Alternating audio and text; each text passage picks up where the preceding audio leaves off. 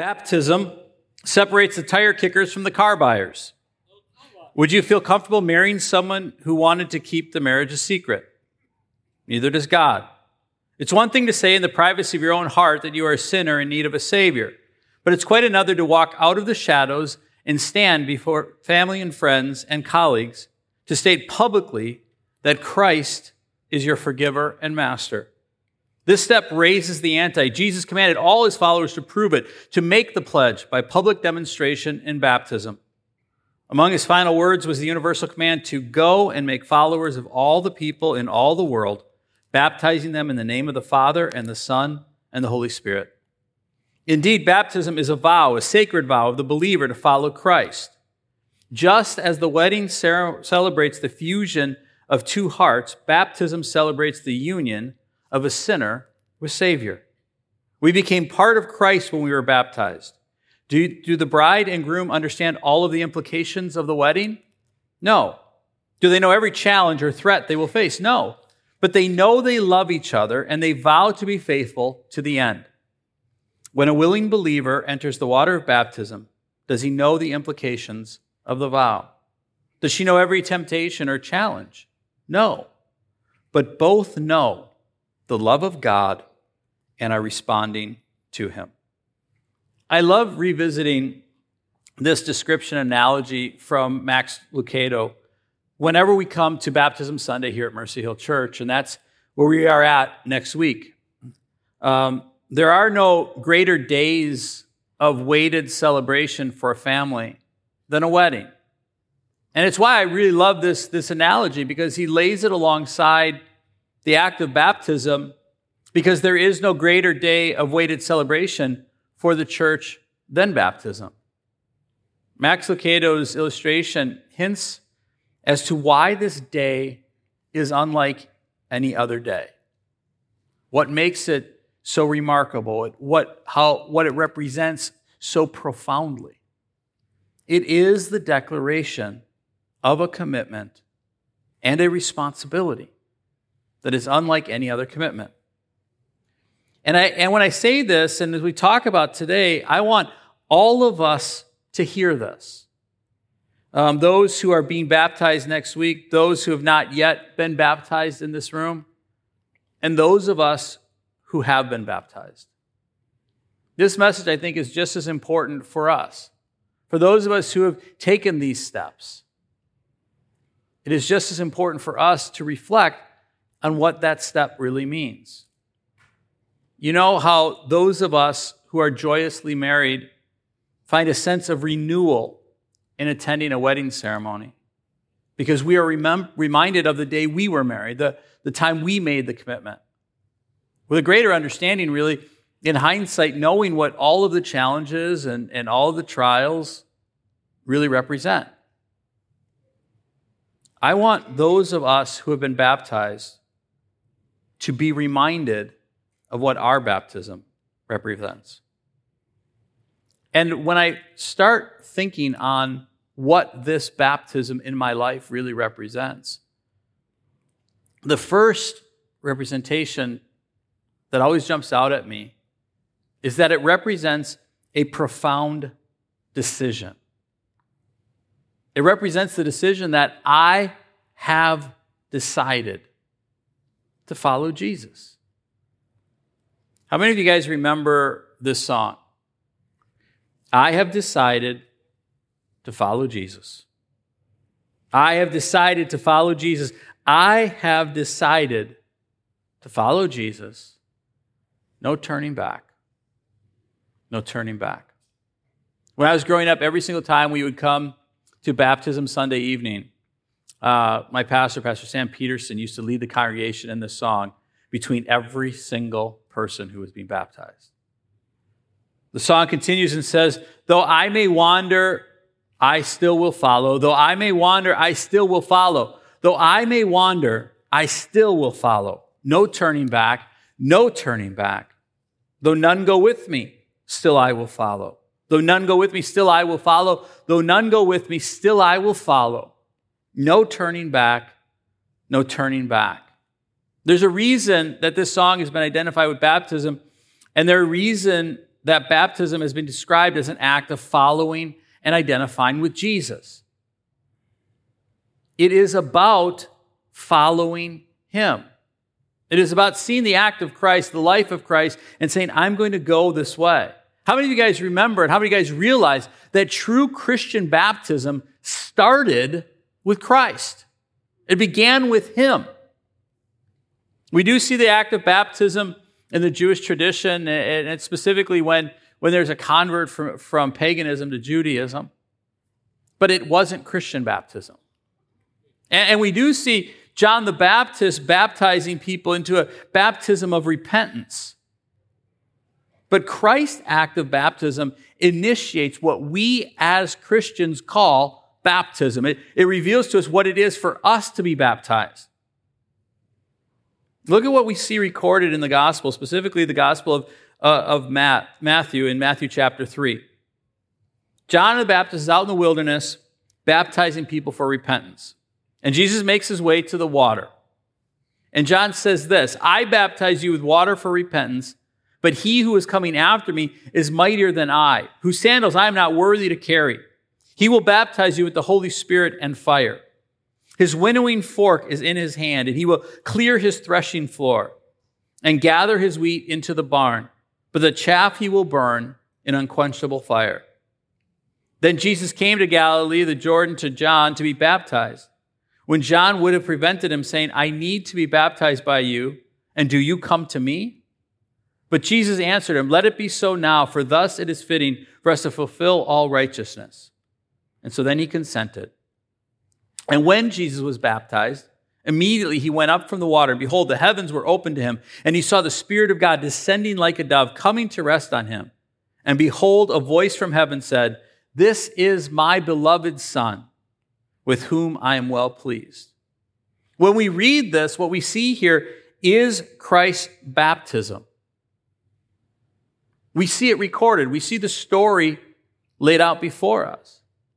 But if we were to stop here, if this is where we were to end the story, all we would have here is one other event in the narrative of the story of Jesus Christ. This is what Jesus did. But the truth is, it doesn't end there. We just read this, as I said, in Matthew chapter 3. And if you turn the pages of your book in Matthew and go all the way to Matthew chapter 28, you hear Jesus Christ making a declaration about baptism. One of the last things he says to the disciples, one of the last instructions he gives to the disciples is this: all authority in heaven and on earth has been given to me. Go, therefore, and make disciples of all nations, baptizing them in the name of the Father and the Son and the Holy Spirit, teaching them to observe all that I have commanded you. Jesus Christ didn't just say, this is a part of my story, but he said, this is to be the story for everyone. What I did, all who will come after me, I want them to follow me. Mark records the words of Christ even, I think, more emphatically when he says, go into all the world and proclaim the gospel to the whole creation. Whoever believes and is baptized will be saved, but whoever does not believe will be condemned. Jesus calls us to follow him in baptism. He said this wasn't just a part of my story. This wasn't just a part of my narrative, but this is the calling of everyone who would come and follow me. Christ was baptized, and he commands all that would come after him to be baptized. And he calls us to do that to signify that we're following him. To make the declaration public that I will follow Jesus. But the declaration isn't just simply about following Jesus into water, but it is to signify your decision to follow him, period. Wherever he leads, it's where I go. Jesus was powerfully insistent on an uncompromising call to follow in his footprints. If you've been here any period of time, you've heard me make reference to this numerous times, how Jesus Christ defines the parameters of being a disciple in Luke chapter 9. And he strictly charged and commanded them to tell this to no one, saying, the Son of Man must suffer many things and be rejected by the elders and chief priests and scribes and be killed, and on the third day be raised. And he said to all, if anyone would come after me, he must deny himself and take up his cross and follow me. Jesus here describes and explains his footprint call of following him. And you have to notice something about it.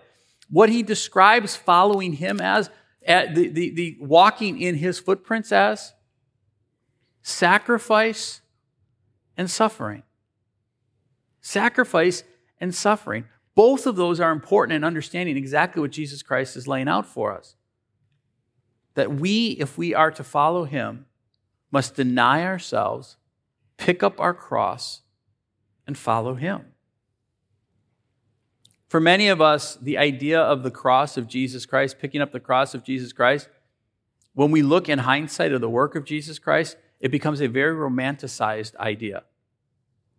It's so romanticized that many of you here probably even have a cross hanging around your neck. But you realize that when Jesus Christ made this declaration, when Jesus Christ said these things, the idea of the cross was not something that you'd wear around your neck. The cross was the instrument of shame. It was an instrument of torture. It was an instrument of death. It was total and complete sacrifice and suffering. Jesus Christ said, come and follow me on this path. Unless you think this call is separated from the call to follow him in baptism, I want you to look at Mark chapter 10. Jesus Christ is responding to the conversation from the sons of Zebedee, James and John, that are asking Jesus for the most important spots in heaven. They're going to him and say, can we each sit on either side of you once we come into glory? And Jesus said to them, do you not know what you are asking? Are you able to drink the cup that I drink or be baptized with the baptism with which I am baptized? As he makes this declaration to them, he's clearly saying, guys, I want you to understand, it is going to be a difficult cup. It's going to be a difficult baptism. When you choose to follow me, the path leads you to this place of suffering and sacrifice.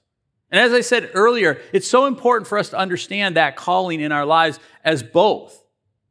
Jesus Christ didn't suffer just for the sake of suffering. He suffered in sacrifice to bring salvation to people. When Jesus Christ calls us, he's calling us to suffer in a way that helps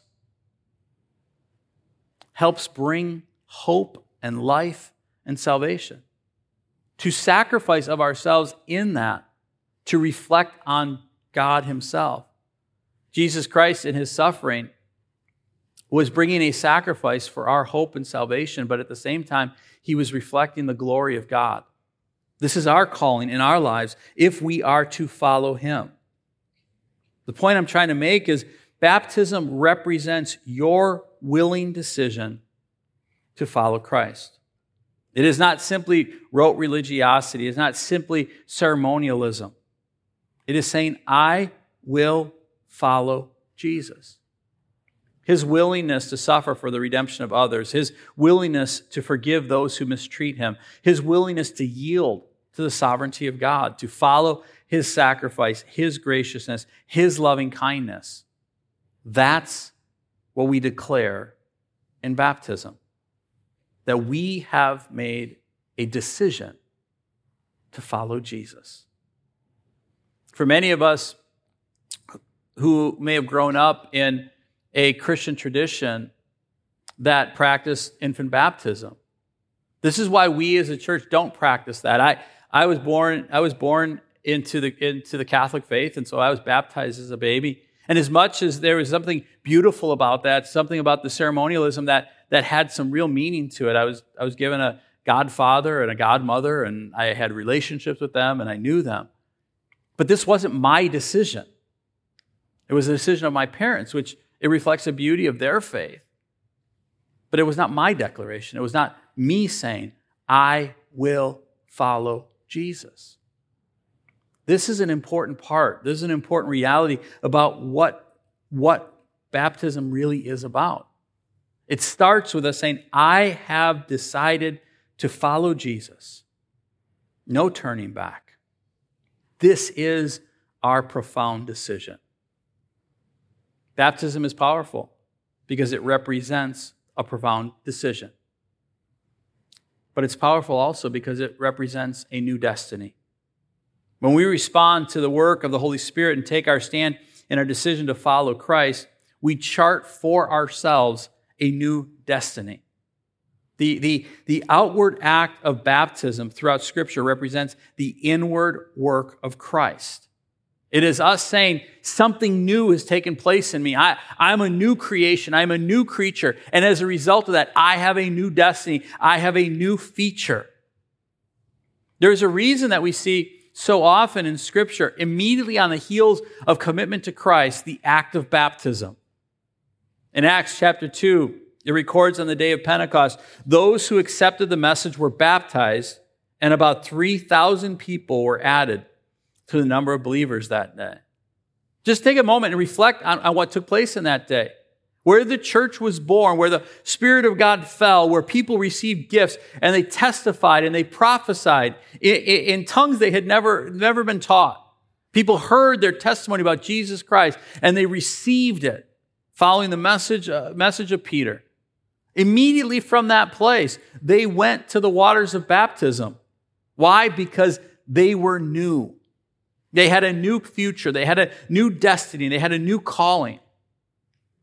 In Acts chapter 8, it records that after Philip leads the Ethiopian to Christ, he says, "Look, here is the water. What is stopping me from being baptized?" So both Philip and the other went down into the water, and Philip baptized him. The Ethiopian eunuch realized he had changed. He had a new future. He had a new destiny. And he wanted to make a public declaration, I am new in Jesus Christ. In Acts chapter 16, Paul and Silas leads the jailer and his entire household to Christ. And then he leads them into the waters of baptism, it says. Then he and all his people were baptized immediately. The act of baptism represents a new place in Christ. This is where I think the Jewish tradition of baptism really reveals itself as this cleansing declaration, this transformation, this being set apart. In the Old Testament, when baptism would be used, it would be used when those who were pagans would be converted to Judaism. But even that was meant to reflect something even deeper in the Jewish faith, and that was the cleansing of the instruments in the temple. That those instruments in the temple were ceremonially washed in a way in which the declaration was, these are clean, these are purified, these are cleansed to be set apart as instruments for God. And so what we see in this is this declaration that we are now different. That when we walk into the waters of baptism, we are being set apart for God's sacred purpose. In fact, this is exactly what is reflected in the story we read about Jesus Christ. Do you guys remember what took place when Jesus Christ came up out of the water? What happened? The voice of the Father came from heaven and said, "This is my beloved Son in whom I am well pleased."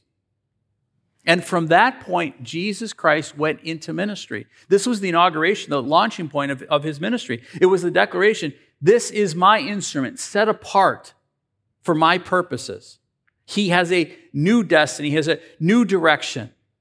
All who walked into the waters of baptism have been given a new holy purpose for their Heavenly Father. Look at how Paul uses the picture of baptism in Colossians 2. In him also you were circumcised with a circumcision made without hands, by putting off the body of the flesh by the circumcision of Christ, having been buried with him in baptism, in which you were also raised with him through faith in the powerful working of God who raised him from the dead. And you who were dead in your trespasses and the uncircumcision of your flesh, God made alive together with him, having forgiven us all our trespasses, by canceling the record of debt that stood against us with all its legal demands. This he set aside, nailing it to the cross. Paul uses a beautiful analogy of baptism here. He says, in the old ways, what you had is you had people who were circumcised, and that circumcision under the old covenant meant to distinguish the Jews from those who were not Jews, those who were his people from those who were not his people. And he says, now baptism is that. You have been set apart, you have been washed, you have been made holy, and you've been given a new destiny. See how Paul uses this analogy in Romans chapter 6. How can we who died to sin still live in it? Do you not know that all of us who've been baptized into Christ Jesus were baptized into his death? We were buried therefore with him by baptism into death, in order that just as Christ was raised from the dead for the glory of the Father, we too might walk in the newness of life. Just as Christ was raised from death to life, baptism represents us going down unclean and arising clean and set apart for the holy purposes of God. We have been given a new destiny. We rejoice because baptism represents that new destiny. You are no longer unclean. You are no longer sinners. But you have been made pure. You have been made holy. You have been made set apart for the purpose of God, which is your new destiny. But it represents even more than that. It represents our decision to follow Christ. It represents our new destiny.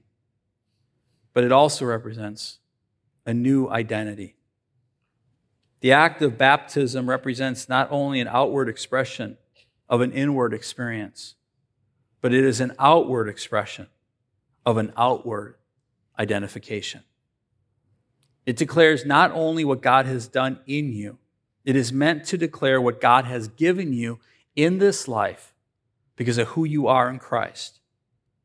And I want us all to hear this, because this element, I think, has gotten lost far too often in our modern incarnation of church. The act of baptism was always meant to mark your commitment to and your identification with the body of Christ. It was always meant to mark our commitment and identification with the church. It says, I am your brother now. I am your sister now. And all that implies. For many of us in our Christian expression here in America, we like being a part of church. We like going to church, but we like church from a distance. We want to create space between us and others. And we want to create these situations in which people don't really know us and know our stuff, and we don't really know them and know their stuff, because what we discover in that is we find ourselves quite often hurt. We find ourselves quite often offended. We find ourselves quite often broken by broken people. And so for us, we say, listen, yeah, I'm a Christian, but... And so we mark our time and we come a little bit late and we shake one hand maybe, and we try and leave a little bit early so nobody really knows who we are and we don't have to know anybody else. But baptism, our baptism, was always meant to be this profound declaration of who it is I now identify with and the depths of that identification. I want you to hear how Dr. M.R. DeHaan describes the act of baptism in the early church.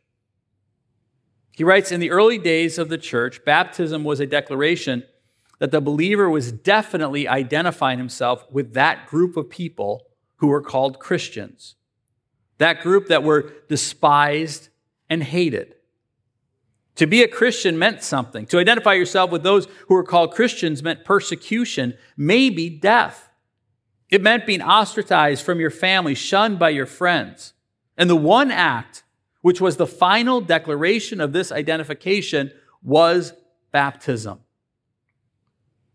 As long as a man gathered with Christians, he was tolerated.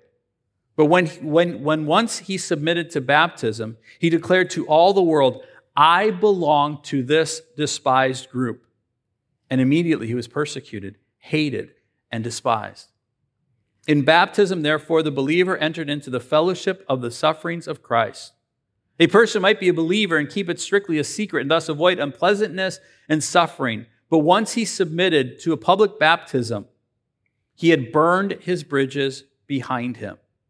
How many of you guys realize that when you go into the waters of baptism, when you went into the waters of baptism, your declaration was, I identify with this despised group of people? Amen. That's our declaration.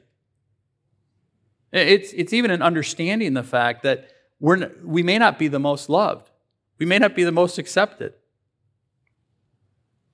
Trust me, I know a lot of Christians that I have a hard time not despising.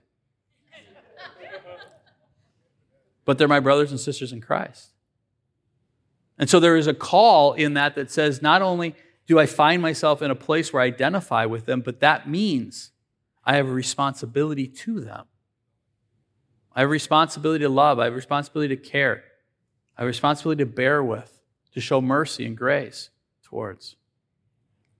In fact, I want you to see what Paul writes in Ephesians 4 about this identification. He says, I, therefore, prisoner for the Lord, urge you to walk in a manner worthy of the calling to which you have been called, with all humility and gentleness, with patience, bearing with one another in love, eager to maintain the unity of the Spirit and the bond of peace. There is one body and one Spirit, just as you were called to the one hope that belongs to your call, one Lord, one faith, one baptism, one God and Father of all, who is over all and through all and in all. Paul, in this writing to Ephesians 4, was speaking specifically to what it takes to be the body of Christ. And he's talking about us coming to each other in humility. He's talking about us bearing with one another in love. And he says, and the reason for this is because not only do we have one Lord, but we have been entered into this responsibility, into this community by one baptism. We made the declaration that we're here for each other. We made the declaration that we're family when we walked into the waters of baptism. Paul makes this point again in 1 Corinthians chapter 12. For in one Spirit we were all baptized into one body, Jews or Greeks, slaves or free, and all were made to drink of one Spirit. It's so important to understand that declaration. He says, listen, guys, we are all baptized into one body. We have all been baptized into this. And it's not a question of the things that we like or don't like. It's not a question of what our socioeconomic status is or where we come from or what our color is or what our preferences are. It's one of the things that I think the American church really suffers from. We tend to go out of our way to create monogamous churches, like these one identity churches, where we're like, we all look alike, we all like the same things, we're all the same. And Jesus Christ is like, dude, we're all one body. We're all one body, and it shouldn't matter what we like or don't like. It shouldn't matter what our color is or our color is, and none of that should make any difference. Because we were baptized into one body. It is the new identification with the body of Christ, carrying with it all the implications of mutual responsibility and mutual commitment one to another. This is the beautiful identification that we have with the church. As I say, I get it. I understand the apprehension people have. Many of us have gone through different things in the church where we feel as though we've been mistreated, or we feel as though we've been insulted, or we feel as though we've been disrespected. How many of you guys realize when you get a bunch of people together, that can happen?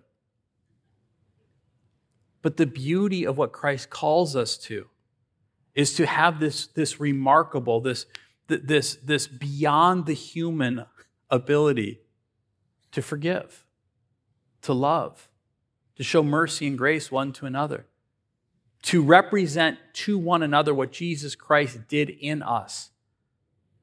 And that's what you're declaring. You're willing to do when you enter the waters of baptism. I'm here to tell you that the church has the potential for far more beauty than ugliness when we renew this commitment to one another. When we walk into those waters of baptism for the first time, when we remember the waters of baptism that we walked through in our past, when we renew our commitment to what it means to be a member of the body of Christ, there is such beauty that can come. Not because we become more perfect, or not because people will be less offensive, but because we are willing to be more gracious. We are willing to be more humble. We are willing to be more loving, because we know what Jesus did for us. Baptism Sunday. What a day to rejoice and celebrate. What a day to reflect and recommit. We have this beautiful expression of the decision we made, of the destiny we have, of the identity we've been given. Let us take it and embrace it to its fullest. If you're planning to be baptized next Sunday, I want you to know this is what you're committing to. If you're here and you haven't been baptized yet and you're trying to decide, I want you to know you have the opportunity next week to commit to this beautiful place in Christ. You can leave the service and you can sign up in the lobby. We got room for everyone. If you've been baptized, I want you to be reminded of the fact that this was your commitment. Understand who you are in Christ. You've been set apart. You have a destiny that's been set out by Him. You have an identity in the body of Christ. And as a result of that identity, you have a responsibility. The waters of baptism provide for us so much more beauty. Let's enter into that. Let's recommit to it. And let's see what God can bring about in our lives because of that.